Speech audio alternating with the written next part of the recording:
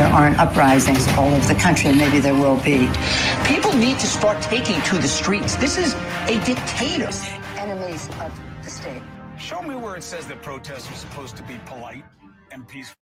Hey, welcome everybody to another episode of Rebel Alliance, and we are going live. Hopefully nobody else comes into my office. I gotta put a lock on this door because the kids always seem to come in or something happens. But thanks for spending your Friday afternoon with us as always.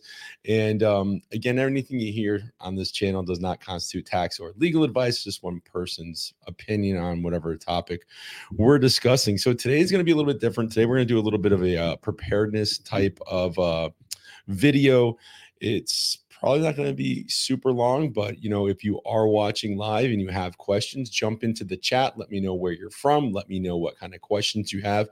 And if you have a question about associations, feel free to throw that in there too. We can always change things up a little bit.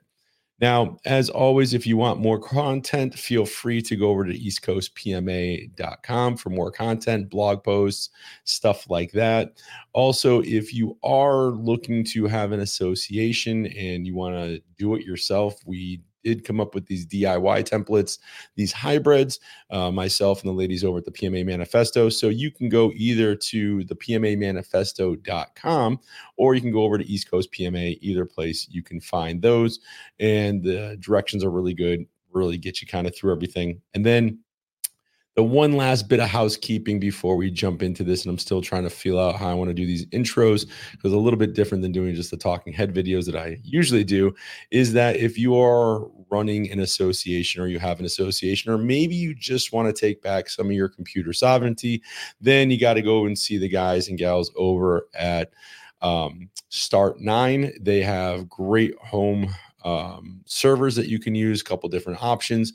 And if you use the code Rebel Alliance at checkout, you can get 9% off, and it helps me here producing these videos. So definitely look into that. And maybe I'll have to get somebody out from Start9 to give a little overview of the whole system more in depth than what I did. So that being said, like the topic of the video says, food and water storage, preparing for long-term survival. Now, this isn't doom and gloom. This is more of a, hey, you should be prepared if you have a family. Even if you're by yourself, you're an individual person, you should still have some preparedness level, whether it's, you're in New England like I am, and there could be a ice storm or a blizzard, or you're somewhere where it floods, or there's tornadoes or hurricanes that come through a lot, or whatever your environment might throw at you. Or maybe something is, economical, like losing your job and you need to, find a new job, but you got to make sure you got stuff to make ends meet for the next 30 or 60 days. So one book, and I didn't put this in the description. Yeah, I picked this up, Barnes and Noble. I think I just needed something to read one day. And so I picked this up. It looked pretty good. So, Prepper's Long-Term Survival Guide. It's got a lot of good information in there. And it's got some real basic stuff like having dice and a deck of cards. So, if the power does go out and you're stuck in your home for a couple of days because there was an ice storm and there's no TV, there's no electronics, whatever, you have kids like myself, you want to be able to do some type of entertainment. So just things like that. But today we're really going to talk more about food storage and water storage and stuff like that, because I think getting a good size food storage and water is probably one of the easiest things you can do when it comes to being prepared for yourself. So first things we need to do is assess our needs. So, and there's going to be certain factors that influence how much food and water you should store. So if, you're a single person, then you're not going to be storing probably as much as I am that I'm, for my large family of 7. So there's, family size to consider, any dietary restrictions.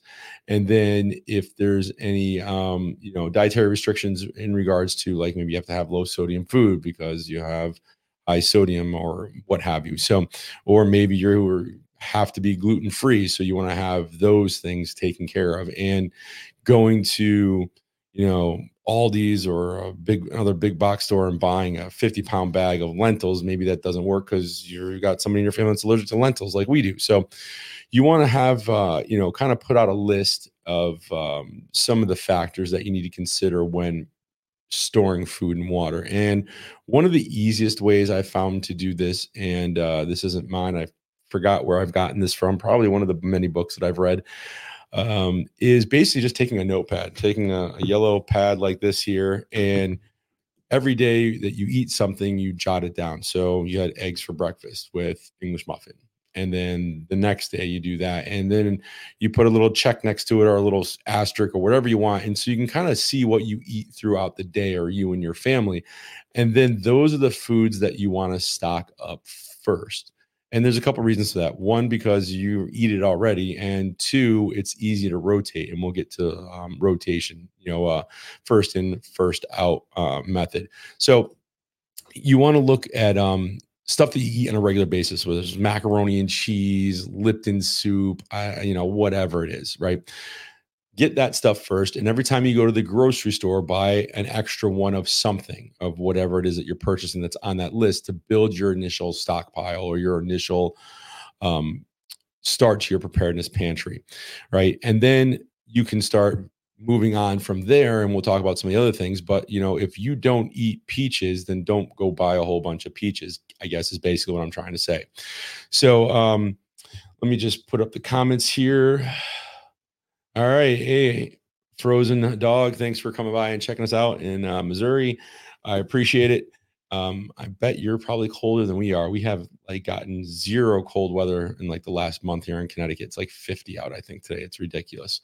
Not that I'm complaining, because it's less wood and oil I have to burn. But anyways, thanks for coming by and watching today. Let me know if you have any questions as we're going through this. So once you figure out what you eat on a regular basis, you want to start stocking some of that stuff up. And like I said, buying an extra one here or there. Now, canned goods are a good way to stockpile stuff. They last for a fairly long time. You can, rotate them very easily. Downside is let's say there was some chemical emergency in your area, or you couldn't stay at your house and you had to go. Cans may not be the easiest thing to transport. There might be other options that we're going to talk about, like freeze drying or dehydrated foods. Now, we have a Harvest Right freeze dryer. It's still at my mother-in-law's. I haven't gotten it over here yet to the new place because I just don't have a spot for it yet in the garage, because there's still just stuff everywhere. Any of you that have moved more than once understand the problems of moving and how much crap you can acquire. So having a freeze dryer is one way of doing it. Now, they are a pretty good investment up front, and they're around $2,600, I think, somewhere around there. You can get deals and stuff. I got mine through Tractor Supply in my town because they have it there. It was on special. It was actually cheaper there than buying it online. So I ended up picking it up there. But there is a learning curve with the freeze dryer, and there's a bunch of videos out there you can watch. There's one guy who freeze dries everything, but I've done everything from meatballs to steaks to eggs to milk to salmon. I've done all kinds of different stuff, vegetables in this freeze dryer.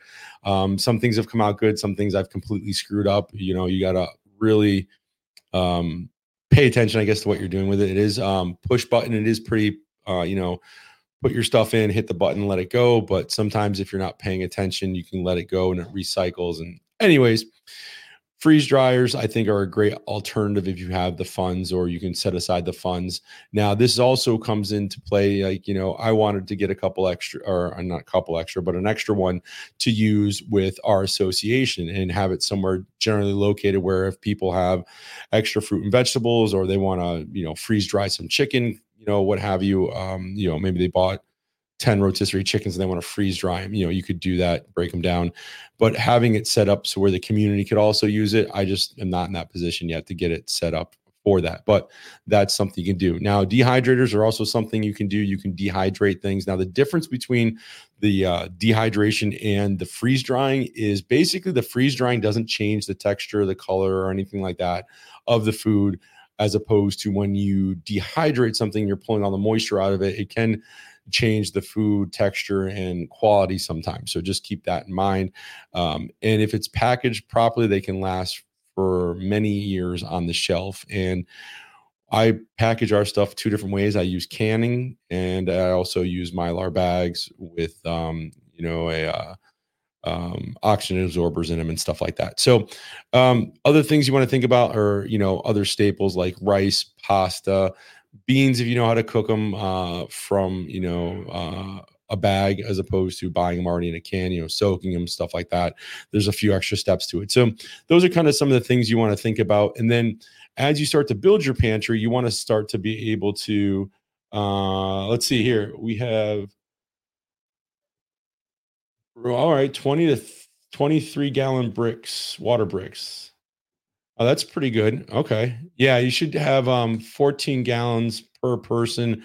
I think that's for like a week, if I remember correctly. I don't know where the heck I put my notes on that. But yeah, upper 30s and wet. Yeah, it's real wet here too in Connecticut. We're like the high 30s at night, and it's been yeah, November was colder than December, which is weird. But yeah, I'm actually ready for some snow. I'm tired of the wetness. We had a really wet summer and stuff like that. I think it's the third highest on record here in Connecticut. But as you start building your pantry wherever it is, you want to kind of, if you have a root cellar. My first house had a root cellar. It was great. I kept a lot of stuff in there all year round. I also used the bulkhead for the basement hatch in the wintertime to keep like sodas for the kids or juices and my beer and stuff like that, which was great. You don't have to use the room in the refrigerator. And the root cellar too was awesome. I'd load that up with stuff and leave stuff in there, water and what have you. So when it comes to food rotation, what you want to do is you want to take the stuff that came in first and use that first. So kind of think of like a store shelf where you have your cans in the front and then they go all the way back. So you just want to kind of rotate, constantly bringing stuff to the front as you use it and then replenishing it in the back. That's a great way of doing it. Same thing, even if you're preserving with maybe you're doing your own canning and you're canning your own meats and your own fishes and you're doing your own fruits and vegetables and stuff like that, whether it's water bath or pressure canning. You want to also, make sure not only are you labeling the top. I like to use blue painter's tape and then put all my my dates and stuff on, but then use that in the same manner you would as if you had, using the canned stuff. Same thing if you have freeze dried bags of food that you made. You want to rotate it the same way. And again, vacuum sealing and Mylar bags with oxygen absorbers, I think is a great way to go. I use that a lot. I'm trying to think of the one that I have. It's a popular, it's a lower end vacuum sealer, but it works, gets the jobs done. There are some that will vacuum seal. Will vacuum and seal Mylar bags. Not all of them will vacuum and seal Mylar bags. So you got to be careful about that because the Mylar is a little bit thicker. It may not secure it properly, and oxygen will get in and ruin your food. So when it comes to water, you want to make sure that you're thinking of water for brushing your teeth, sanitation, drinking, cooking, doing laundry, stuff like that. Oh, here's a quick little tip for you. If you want to make yourself a laundry washing machine, we did this with Liberty. We got together, God, it must have been a year ago now, year and a half. And we did like a preparedness day where we all got together, kind of showed some of the toys and stuff that I have and kind of what I do and put stuff together and med kits and what have you. So everybody brought a 5-gallon bucket with a lid and your standard old school plunger, nothing fancy. And we drilled a hole in the top of the bucket that would fit the wooden dowel of the plunger. And then we put some holes around the rubber part of the plunger so the water can come through it as you agitate. And then you just basically pull the plunger up and down and it agitates and cleans your laundry, and then you can hang it out to dry. So that's something you can make. I'm pretty sure you can probably find it on YouTube if you want to see a video of how it was made, but literally you just need a drill and a couple drill bits and that's it. And you can be off to the races making it. So water is something that we all have. We go into our kitchen and turn on our faucet and water comes out. So if you have, if you don't drink soda or you don't drink like the V8 juices or what is it the kids love? They have this one juice. It's like a mango juice, but you want to use containers that are made for like high acidity type of drinks because they're made to hold that stuff. And they're a little bit of a stronger plastic. I wouldn't necessarily use like milk jugs to hold water. And even if they were clean, just because they're flimsy, but you can easily, ask family members or friends, hey, if you drink this stuff, can you save the containers for me? And then Same thing, date and label them, and then make sure they're cleaned out really well. And then you just fill them up with your tap water. There's nothing else you have to put into it, because as long as that tap water coming out is not contaminated, the water going into those jugs are not going to be contaminated as long as they've been cleaned properly. And then just throw the cap on them, stick them somewhere in a cool, dry place. Check on them frequently, because if you don't want to have a bottle break or something like that, or crack or what have you, if it got too cold and maybe you're storing them in your garage and it gets too cold in the wintertime. So that's one easy thing that will cost you absolutely no money. Especially if you're getting the containers donated. So you want to do at least 14 gallons per person. I think that would get you through a week, maybe two. But again, that's just, I like using gallons as opposed to, you can go, I think, Harbor Freight and buy 5-gallon blue water jugs. They look like gas cans, but they're for water. But then again, if you got to move that stuff, it's sometimes easier, especially like we have kids. So I know all my kids can pick up a gallon of water and go put it in my truck or wherever they're going. So you want to make sure that whatever you're storing it in, everybody or the majority of people can help move that stuff should you need to move it. So that's why I think gallons are a good size to go on. So talking about containers, and then you want to make sure that they're food grade. You don't want to use like, a Tide detergent bottle to store water in, right? I'm even sad that I have to say that, but I'm sure somebody out there would put water in one of those things and try to drink it out of there. There are different types of cans you can get to put stuff in, but I do like the gallon. And then if you had to treat the water, just simply boiling it, using a little unscented bleach to clean the water. There are water treatments that you can buy, filters, chemicals, UV sterilization, all that type of stuff. Life straws, if you need to filter, if you have a Berkey system, something like that, you can make your own. Just Google it. There's some guys out there that have put together some real good 5-gallon water filtration systems that are probably just as good as the stuff you pay $300 or $400 for online, because it's all really based on the filter. So you want to have that, and then have it in a cool, dry place if possible. Like now for us, the next town over, we also have a spring we can go to, and we check with the town, because sometimes the town shuts it down because if there's a lot of rain, it gets contamination. But that's some of the best water I think I've ever had, even though we're on a well here. So go out there and you can get water and store that also. When you are looking at cans, like let's say you go to the grocery store and you buy a bunch of cans and stuff in your pantry, you want to make sure that you know the difference between the best by and the use by date, right? You want to make sure you're rotating through the older stuff first, like we talked about earlier, and keeping a running list of what you have or inventory is also very important. Let's see. Some of the other things you have to consider is, we talked about keeping inventory and marking containers. Oh yeah. Don't do like I did. If you decided to freeze dry stuff and you're like, oh, I'll write it in afterwards, write what's going on the bag before you even put anything in there after you freeze dry it, because I've got like 7 or 8 bags. I have no idea what's in them. It could be freeze dried marshmallows, or it could be meatballs or something in between. Who knows? But eventually we'll open those up and see those. And also, if you're freeze drying raw meats, make sure that's marked on there also, uncooked versus cooked, because you can freeze dry and pack steaks and stuff like that and hamburger that's not been cooked. But you want to make sure that as soon as you reconstitute it, it gets cooked because of bacteria and stuff like that. Let's see. What else do we have there? Let's see. Also, if you have pets, like we have chickens, we did have quail until they either got eaten or something got out. But you want to make sure that you're having supplies for your animals too and taking care of them. So having extra dry dog food on hand, that sort of thing, water for your pets, so on and so forth.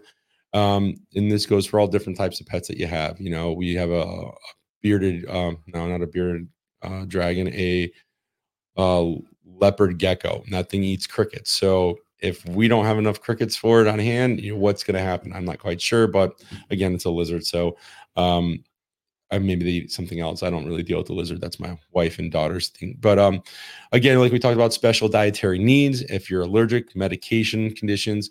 Also, this isn't part of the food and water, but if you are on any type of long-term medication, ask your doctor for an extra 30 or 60-day supply. As long as it's not a narcotic, you should be able to get it and have it on hand just in case you can't get out of your house if there's some type of natural disaster or anything like that. So that's also important. Managing waste and sanitation, that's another big one. Like I'm on a septic here. We're pretty good for the most part. We can use 5-gallon buckets of water to flush toilets if the power goes out or what have you, if the generator stops working. But if you don't have that, or maybe you're in a more of an urban environment and the city sewer water stops or gets contaminated, you want to make sure that you have other resources for using the facilities, so to speak. And there's some great ideas in this book here. Like I said earlier, if you pick that up, something as simple as a 5-gallon bucket, composting toilet, there's a whole bunch of different things.